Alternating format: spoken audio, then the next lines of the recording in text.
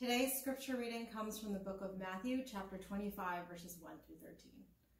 At that time, the kingdom of heaven will be like 10 virgins who took their lamps and went out to meet the groom. 5 of them were foolish and 5 were wise. When the foolish took their lamps, they didn't take oil with them, but the wise ones took oil in their flasks with their lamps. When the groom was delayed, they all became drowsy and fell asleep. In the middle of the night, there was a shout, "Here's the groom! Come out to meet him!" Then all the virgins got up and trimmed their lamps. The foolish ones said to the wise ones, "Give us some of your oil because our lamps are going out." The wise ones answered, "No, there won't be enough for us and for you. Go instead to those who sell oil and buy some for yourselves." When they had gone to buy some, the groom arrived, and those who were ready went in with him to the wedding banquet, and the door was shut. Later, the rest of the virgins also came and said, "Master, Master, open up for us." He replied, "Truly I tell you, I don't know you. Therefore, be alert, because you don't know either the day or the hour." The word of the Lord. Good morning, church family. My name is Isaac Blois. I'm a member here at Trinity, and I also teach New Testament in the Torrey Honors Institute at Biola University. And I get the privilege of sharing with you about this parable from Jesus. Well, I've been doing a lot of the grocery shopping for our family as of late, braving the pandemic. Maybe you can envision this scene with me. So you've just grabbed the last item off the shelf, crossed that last item off your grocery list, and it's a pretty long list because it's pandemic shopping, right? So you got to get a lot for, not coming back to the store for a few weeks. And you head up to the front of the store and you see, whoa, there's a long line. So you got to head way off to the side and, kind of line up in that you got your little red sign on the bottom with those little feet. And you kind of settle in for the long wait. You're waiting. Or maybe you're headed home from work. It's been a long day at the office and you're really excited because, there's a nice dinner waiting for you at home. So you're flying down the freeway, but then you get to that 55-5 interchange, and it is nothing but brake lights as far as the eye can see. You're waiting. Or maybe you've taken those AP tests back in May, and all summer long you're kind of waiting for those test results to come out. Or maybe you've applied for schools or for scholarships, and now you're just kind of sitting around waiting to see, is it going to be good news or bad news? Maybe for a different way of looking at test results, maybe you had blood drawn and now you're waiting for that call from the doctor to go through the results with you to find out, what was it, just a false alarm, or are things going to start looking very different for life moving forward? Many of us are waiting through this whole experience of quarantine. We're waiting for the time when we can go back to shop at our favorite stores or eat in our favorite restaurants, and we're waiting for these things to open up. In a more important way, some of us are waiting for our jobs to come back. We're waiting for furloughs to be lifted. And in another way, some of us are waiting too for changes to come about in our country, in policies and laws. We're waiting for equality finally to be available to all, regardless of race. This is something we've been waiting for with frustration, with pain often, for many, many years, and we're waiting still. Waiting is something that all of us experience, and some of us cope with it better than others. It's part of being mortal. We have to experience life from one moment to the next, and sometimes time flies, like maybe when you're on vacation. Sometimes time drags, like right now during quarantine, but the one thing that remains the same is that you have to go through it in sequence. You have to go from one moment to the next. And this is how we are as humans. This is the way that actually God made us to be. It's not the way that he experiences the world, although he did get a taste of it in the life of Jesus. I mean, Jesus knows what it means to be able to declare that my time has not yet come. And I wonder what those 3 days of waiting in the tomb were like for him as he's experiencing them, just like any other human waiting for God to act. The preacher says there's a time for everything. And so every type of human experience, the good, the bad, and the ugly, all take shape within the sphere of time, which means we have to wait. The story that Jesus tells us in our passage this morning, it's about waiting. It teaches us about the kingdom of heaven by teaching us about waiting. Now, the term waiting doesn't show up in the text itself, but the whole premise of the short story hinges on the waiting involved in our experience of the kingdom. Now, Pastor Eric has been giving this series on the parables, and he keeps focusing on the way that Jesus' stories are subversive, because our Lord is constantly undermining people's expectations. We'll find this true of our story today about these 10 young ladies, 5 of whom end up with the rug pulled out from under their feet. They've been waiting with expectation. They've been waiting for this wedding to arrive, but when it comes, they're locked out. Now, I want to call your attention to an engraving by William Blake. I included it within the reflection quotes. And what you'll notice in this picture here, one thing that strikes me is that the ladies on the left, the wise bridesmaids, they're kind of composed and beautiful, and this almost like a strong stance. Whereas, the 5 foolish ladies on the left, they're just sort of a swirling, chaotic, disheveled mess. And it looks a bit harsh, even the way there's sort of this rejection of the appeal for the woman to share the oil. And I'll tell you what, this note of rejection, and maybe even you felt this in hearing the parable, this note of rejection, it sounds harsh, and it's definitely sobering. But Jesus is driving us towards an important truth that we need to wrestle with in order to make sure that we don't end up in our own engagement with the kingdom, that we don't end up in a similarly unsettling state, being caught unawares with the rug pulled out from under our feet in terms of how we engage with this kingdom that Jesus is bringing about. In short, when it comes to the kingdom of heaven, there's a right kind of and a wrong kind of waiting. The wrong way involves presumption. It involves the attitude that expects for the door to always be open to you, no matter what. The right way, on the other hand, is to wait patiently, actively, and expectantly, to long for the glorious and joyous return of our Lord Jesus, the moment in history when he will make all things right. So with this focus from the parable on waiting, I want us to ask ourselves 4 questions to help us think through these issues. First of all, why? Why must we wait? Why do we have to wait? Then second, how? How should we wait? And then we're going to finish up by asking ourselves, for what are we waiting? And for whom are we waiting? So first, we're going to ask ourselves why and how we wait, and then for what and for whom. The first question to ask ourselves is why. Why is our experience of the kingdom one that requires waiting? The parable mentions the fact in verse 5 that the groom was delayed, which means that the ladies who got themselves all dolled up for this wedding and went out to meet the groom, they had to wait around. When it comes to weddings today, waiting is something that we do a little bit of. The last wedding that Lori and I went to in person was that of our very own Chris and Christy Newsom. Christy directs our children's ministry here at Trinity. It was a garden wedding, and I still remember vividly, Pastor Eric up front, and there's Chris, the groom, and all of his groomsmen, and then obviously, the bridesmaids are escorted up kind of in the sequence.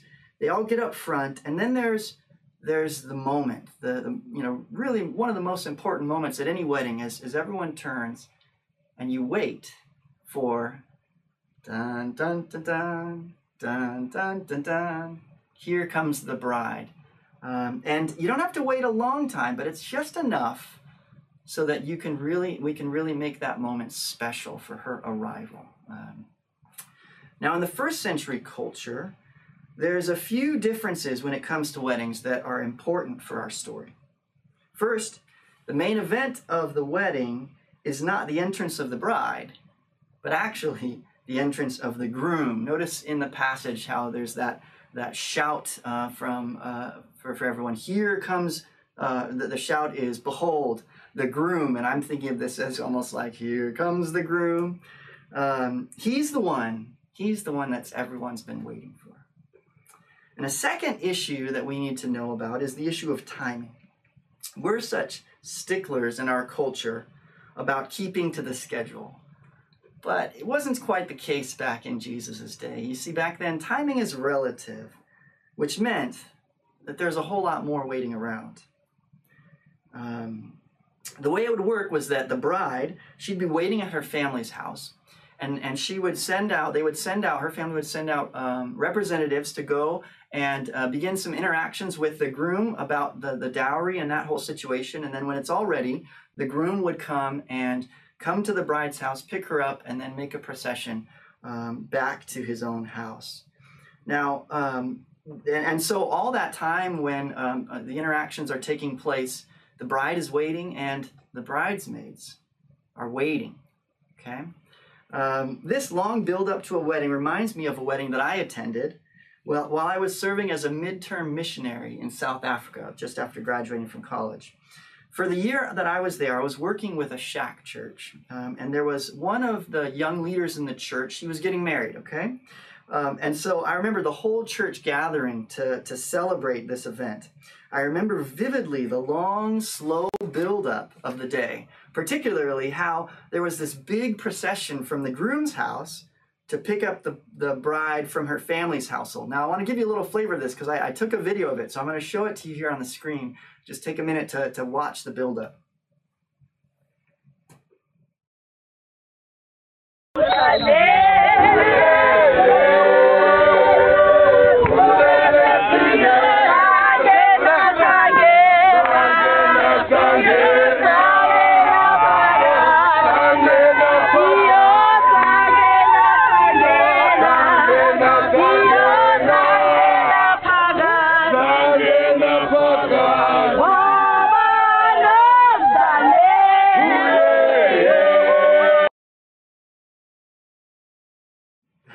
Sorry for the shaky, 19-year-old Isaac camera taking there. But one thing that I hope you picked up from the video is just the note of celebration, the jubilation that's going on, all the singing and dancing.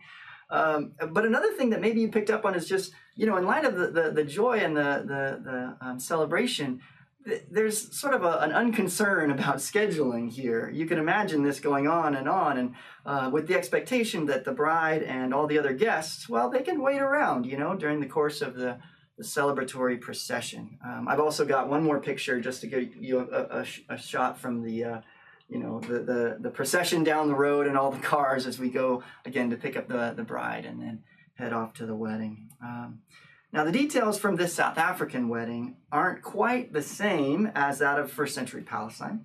And one important difference is that in Jesus' parable, the procession to pick up the bride happens at night. And so it's a torchlight procession. Well, since I'm showing you wedding pictures anyways, I couldn't help but throw in this torchlight procession from our own wedding. You'll see that there. So you see the torches of our color holding things up.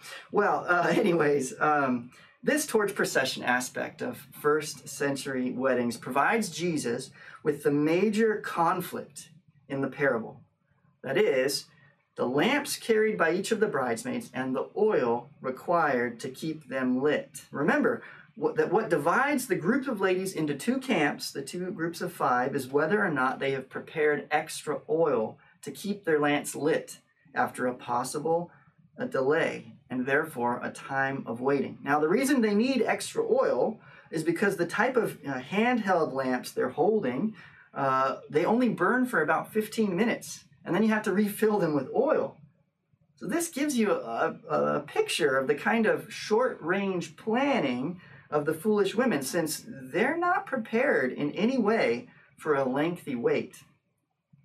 Now, before we get into the question of how the two groups of ladies, the wise and the foolish, do their waiting, I still want to address the question of why they're waiting and try to apply that a bit to our own experience of waiting as Jesus followers today.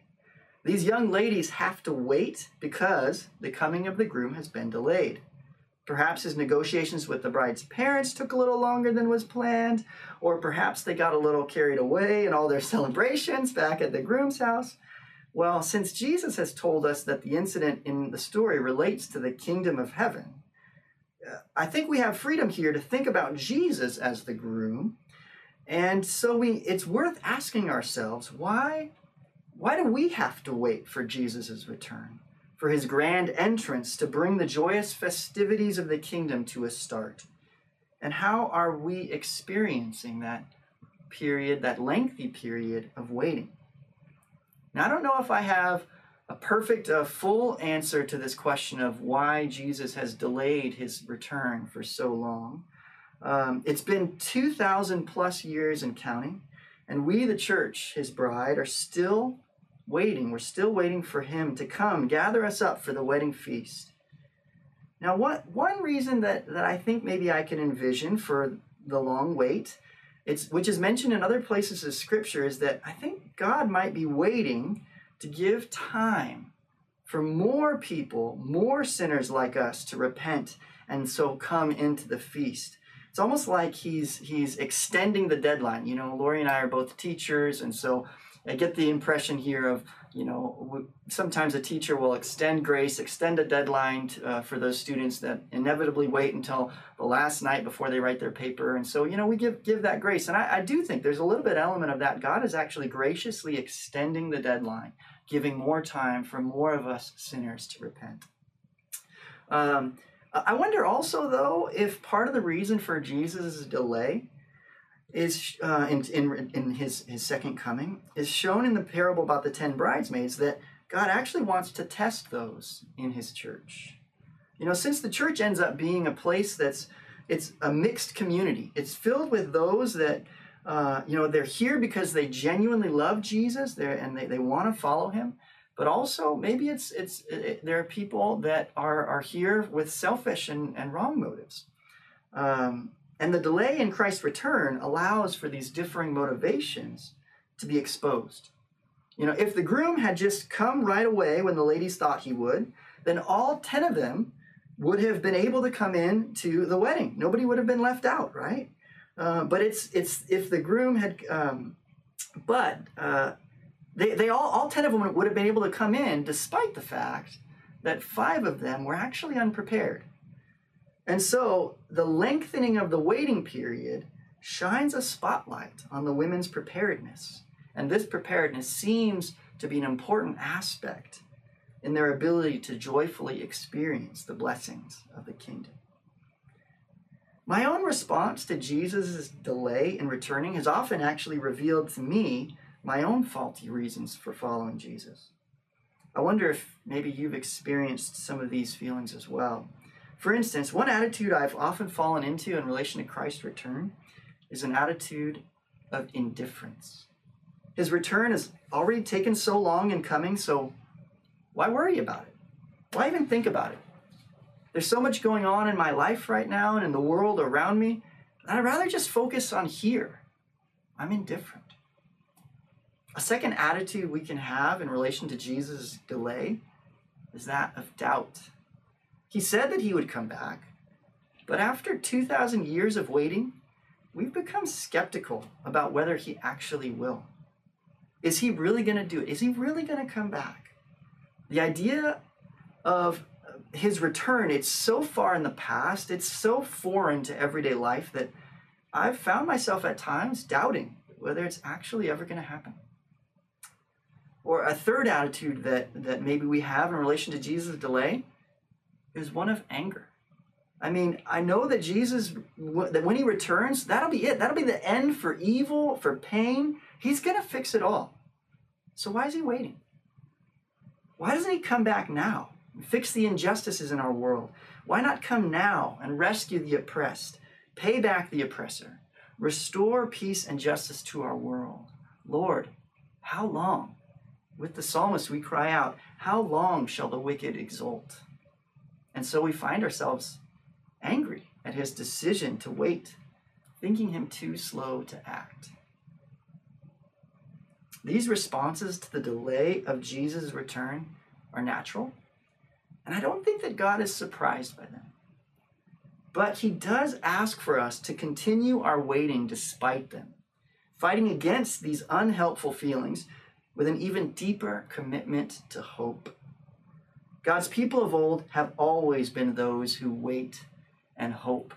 And in fact, this is even a broader human experience. I'm mindful of Alexander Dumas's novel, great novel, The Count of Monte Cristo, which after its long movement through the story, the main protagonist, the Count, who's spent countless years wrongfully imprisoned, planning and waiting for ways to make things right on the tail end. At the end of the book, he writes a letter to the son of the one man who was willing to help him while he was in prison. And here's what he says to that young man. He says, all of human experience is comprised in these two words, wait and hope.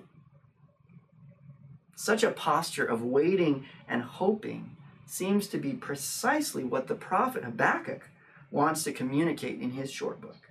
He begins his prophetic ministry with a declaration of exasperation and frustration to God, which is how the book starts. He says, "O Lord, how long shall I cry for help, and you will not hear?"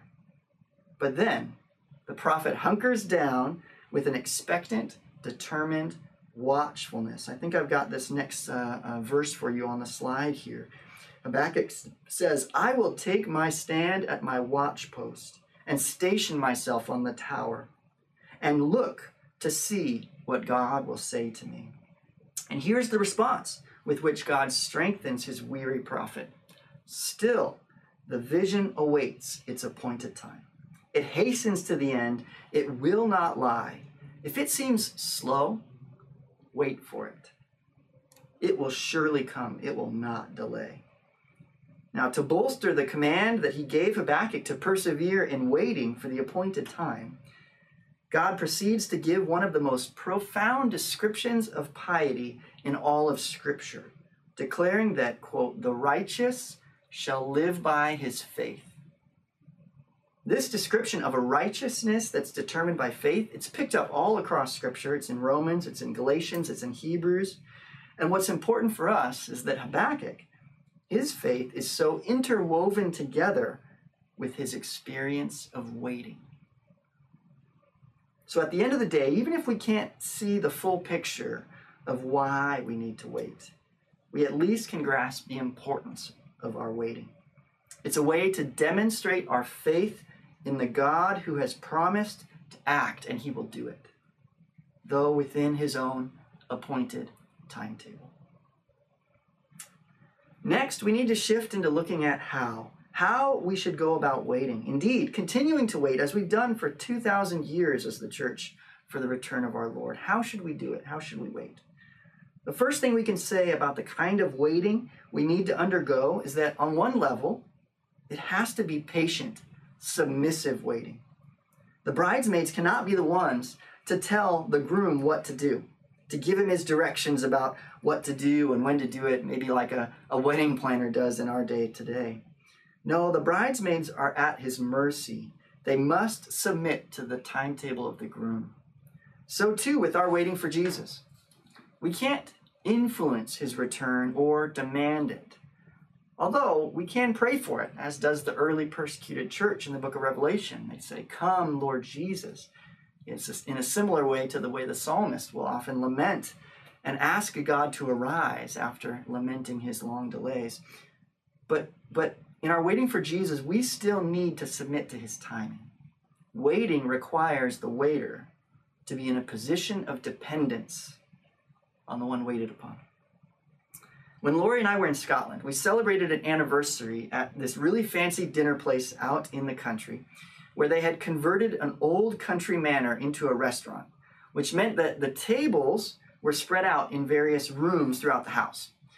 Now, that's the first place that I remember being waited upon, literally, by someone standing near the doorway in the room, just waiting, watching, until we were finished eating whatever hors d'oeuvres we were working on. It's the first time that I thought of the job of being a waiter as quite literally consisting of waiting on people. That is, serving them food, waiting for them to eat it, and then clearing the plates away and maybe serving them again and waiting again, kind of back and forth. The waiter is hence entirely at the beck and call of the dining patrons. This kind of submissive waiting reflects the relation of dependence that we enter into when we believe in Jesus. We can only wait for God to work for us. There's nothing that we can do that will accomplish our salvation. I'm mindful here of the God's people as they face the Exodus event. I've got a slide for this to read you a verse here from Exodus. Just as Israel was standing on the shores of the Red Sea, about to be walloped by the advancing, furious Egyptian army, Moses didn't tell them to act. He didn't tell them to pick up their swords and start fighting. He didn't tell them to do anything. Instead, his only command, as you can see on the screen there, was, "Stand and see the salvation of the Lord, which he will work for you today." Moses' command uses, in fact, the same word that the prophet Habakkuk used, as we just saw above, when he said that he would stand on the ramparts to watch for God's saving work. Where Habakkuk would wait, he would wait for it. He'd wait for God's work, even though it might delay. Our own waiting for Jesus is submissive insofar as it requires us simply to stand and watch as God works our salvation for us. Just as the 5 wise bridesmaids simply had to wait for that announcement that the groom has arrived. Despite the fact, however, that the waiting which these ladies do is patient and submissive, in that they can't control when the groom shows up, their waiting is also quite active. And here's where the great divide arises, separating between the waiting of the 5 wise bridesmaids is active because they have prepared in advance for the groom's delay. You know, you can see in the story there in verse 4, they took oil in their flasks, whereas the foolish ones didn't. And remember, I said before, the oil is only going to last 15 minutes here. And so the lack of preparation of the foolish ones is envisioning, well, we've got this 15-minute window, and if it goes beyond, I don't know. I mean, part of here, the waiting of the 5 bridesmaids, they took their oil. All 10 of the ladies are excited to be part of the wedding festivities, but it seems that 5 of them somehow overlooked the fact that the waiting could take a long time. Or maybe they just assumed that if it did take a long time, they could simply borrow some oil from their neighbors. Whatever the reasonings in their mind, they failed to prepare, and it had serious repercussions. You see, there are some things you just have to do on your own, and being ready for the return of Jesus is one of them. Now, we can definitely encourage each other as a community in our communal waiting for Christ's return, but as one commentator put it, no one can ultimately rely on another's preparedness. You have to prepare for yourself. Here's where the subversion of the story comes in.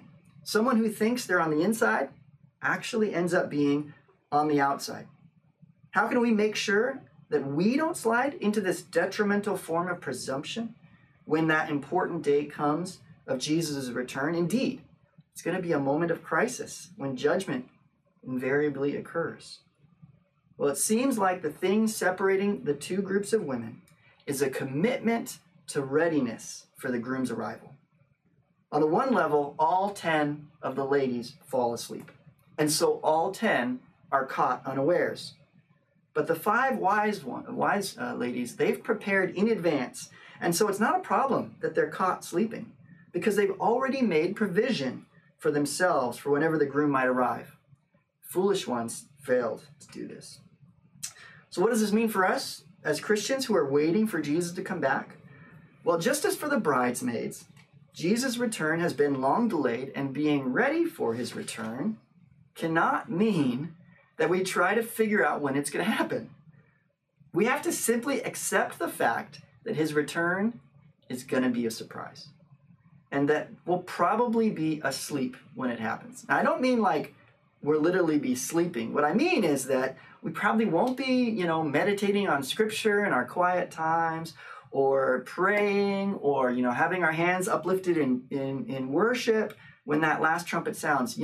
We might be snoring in our beds, or munching our dinner, or who knows, maybe honking and yelling at that person on the freeway who's going just too slow. And God's not going to hold this against us, since being prepared for the second coming of Christ involves much more of a holistic lifestyle. Now, I don't think we need to go so far as some of the early commentators in the church who interpreted the oil of the wise bridesmaids to be a life full of good works, which the foolish ladies lacked. I'd be more inclined to follow the Reformers' take on the passage, who interpreted the oil as genuine faith. But I think we can actually, merge this together the way the New Testament does as a whole, merging into the thing that we need to be prepared is got to be a broader way of life characterized by faith and faithfulness. The preparedness seems to involve doing what we can to get ready for meeting the groom. For the bridesmaids, this meant bringing extra oil. I was thinking here of a silly way to say, we need to be oily Christians. I figured, maybe that doesn't quite work because, the connotations of oily aren't the best. But, if anything else, for us as Christians today, I think this means doing the kinds of things which are aligned with being a follower of Jesus. Most importantly, it means seeking to know Jesus, so that when he returns, he will be able to recognize us as his own and declare that he does indeed know us. Since, in the story, it's because the groom doesn't know the foolish bridesmaids. That's why they get rejected and ultimately shut out of the kingdom. So we've looked at the why and the how of our waiting. I want to shift now in the rest of our time to be focus on what the things that we're waiting for. What are we longing for when Jesus returns? A big part of our active waiting involves our internal longing for what Jesus' return will bring about. The fact that Jesus used a parable about a wedding to teach about his second coming shouldn't be a surprise in light of the fact that Scripture often presents the great Christian hope as being for a final, climactic wedding. At the end of the Bible, in John's visionary apocalypse in Revelation, after describing all of the horrendous persecutions that God's people will face throughout history, and then even more so coming to the end of history, the end of time, John tells us that God's people will rejoice and exult because the marriage of the Lamb has come and his bride has made herself ready. That's in Revelation 19.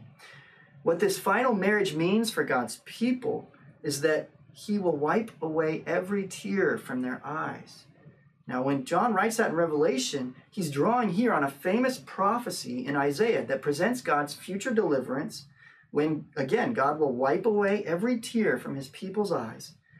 And it's a deliverance that Isaiah presents metaphorically as a feast or a banquet like you would have at a wedding.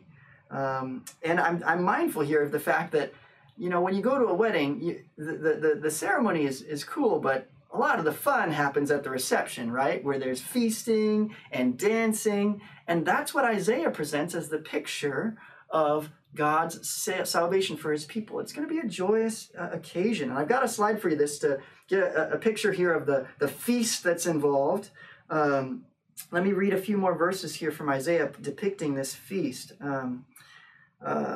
In chapter 25, Isaiah picks up on this celebratory aspect of a wedding, promising that God will make for all peoples a feast of rich food, a feast of well-aged wine, of rich food full of marrow. And this promised and hoped-for banquet will be an occasion for such joy for God's people that, quote, it will be said on that day, behold, this is our God. We have waited for him, that he might save us. This is the Lord. We have waited for him. Let us be glad and rejoice in his salvation. We wait for the Lord, then he brings the feast. Waiting to feast and so experience the full blessings that God has in store for his faithful followers, this is the great hope of the Christian faith. Isaiah knew of this hope for feasting, and so he encouraged God's people to wait for it. Even though God hid his face from his people, yet Isaiah could affirm earlier in his book that I will wait for the Lord and I will hope in him. And to a people who wanted to act because they thought that God was failing to act, Isaiah's prophetic advice was this, and this is in your reflection quotes as well, but the verse from Isaiah 30, in returning and rest you shall be saved. In quietness and in trust shall be your strength. Knowing that this kind of trustful waiting was difficult, God had Isaiah add on this promise. Maybe you've heard this before. Though they who wait for the Lord shall renew their strength. They shall mount up with wings like eagles. And ultimately, Isaiah, whose message coheres now with what we heard before from Habakkuk, all to help us understand what Jesus is telling us from this parable about waiting, Isaiah ends with the following powerful description of God. Our God, the God of the waiters. He says, and I've got this on the screen as well. From of old, no one has heard or perceived by the ear. No eye has seen a God besides you, who acts for those who wait for him. God acts for those who wait for him. God acts for the waiters. He works wonders on behalf of those who take their stand to see what he will do. And this stance is exactly what should characterize our posture in relation to Jesus' second coming. We are poised, ready and waiting to see the great thing that he will do, the moment when he will make all things new, when we will be ushered into that joyous celebration of the redeemed, the wedding banquet, feasting together with the saints of old and experiencing the blessing of a world made right. The thing that we're waiting for, the what, is the wonderful banquet for the marriage of the Lamb. But even more important than the for what of our waiting is the for whom. We're waiting for Jesus. So much of the joy and longing for Jesus' second coming, it's wrapped up in the amazing and powerful ways that he will act so as to make things right in our world. But we can't forget that it's our longing to be with Jesus that ultimately undergirds our waiting for his return. I remember something that my 4-year-old told me, Ailey, at breakfast just a few days ago. She said this to me. It was profound. She said, "Daddy, the best thing about heaven is that God will be there." I just thought that's so true. I mean, sure, there's all these great things, all these awesome experiences that you're going to have in heaven. But you know what the best thing is? God will be there. We'll be able to enter into relationship with him fully and completely. Best thing about heaven is that God will be there. It's so true. Apart from all the amazing blessings we'll get to experience when Jesus returns, the most important part is that we will finally be with him. I was thinking here again about this idea of a wedding. A wedding is it's just a beginning. It's an amazing celebration. It's a wonderful point in a couple's life, but it's just the beginning of getting to know each other. And so here, Lori and I, after 8 years, we're just constantly getting to know each other more and more, and we'll go on like that. And so I'm picturing here the wedding between Jesus and his bride, the church. It's only the beginning of an eternity of getting to know each other. I think that the parable of the 10 bridesmaids, it winds its way around to this truth as well. Because the brief scene, when it comes to its close, we see the 5 foolish, unprepared bridesmaids asking to be let into the party. But they're shut out because of their failure to be known by the groom. The fault lies not in their not being on the guest list. Instead, the problem is that their unpreparedness has caused them to lose contact with the most important person for the occasion, the groom. I can't help but see a connection between being prepared for the arrival and then being known upon arrival. You've got to be prepared so that when the arrival happens, you will be known. A lifetime of seeking to know Jesus is precisely the kind of preparation that's required to make us ready for his return. Just as Paul writes, that at the present time yet we are knowing, yet only in part, but on that final day we shall know fully, even as we are fully known. That's what Paul envisions as the end. We shall know fully, even as we are fully known. I love the back and forth. We will know him, but we will be known by him. So too it is for our readiness when it comes to Jesus' return, a lifetime spent in seeking to know our Savior to the fullest capacity that we can at present, even though if it's only in part. That is the kind of preparedness that's going to make us ready to be known when he appears on that glorious day. So how do we watch out that the rug isn't pulled out from under our feet when the trumpet's blown at a time we don't expect, announcing the groom has come? It's by cultivating a relationship with the Lord Jesus right now, in the present. It's by entering into the wonderful marriage relationship with the Lord Jesus right now, in the present.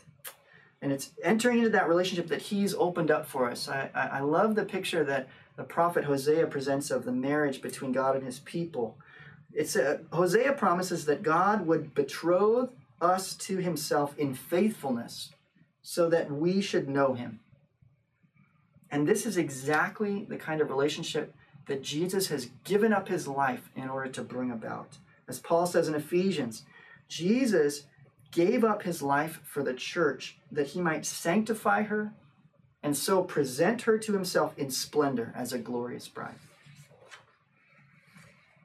Well, these amazing goods, the good of feasting at the final wedding banquet at the marriage of the Lamb, and the good of joining in full and complete union with the Lord Jesus, they're not meant merely for the future. Although we will only experience them fully in the future, our longing for them can change how we live and act in the present. But we need to be willing to wait for them. Lori and I watched the Hamilton musical on TV the weekend when it was released. She'd been reading the massive biography of Hamilton on which the musical is based, and so that she could be ready to watch it. And we even had tickets so that we were waiting to go see it back in May. Obviously, we're going to have to wait a little bit longer for it. But one song from the musical, sung by Aaron Burr, speaks of his love for a woman, Theodosia, for whom, for various reasons, he has to wait till he can marry. Now, in the musical, there's this interchange between Hamilton and Aaron Burr about the situation, where Hamilton says that if Burr truly loved this woman, then he should just go get her. It's the classic attitude of the go-getter personality. If you want something, then do something to bring it about. But Burr takes the approach of the waiter. He sings, "If there's a reason I'm still alive when everyone around me has died, then I'm willing to wait for it." Yes, I'm willing to wait for it.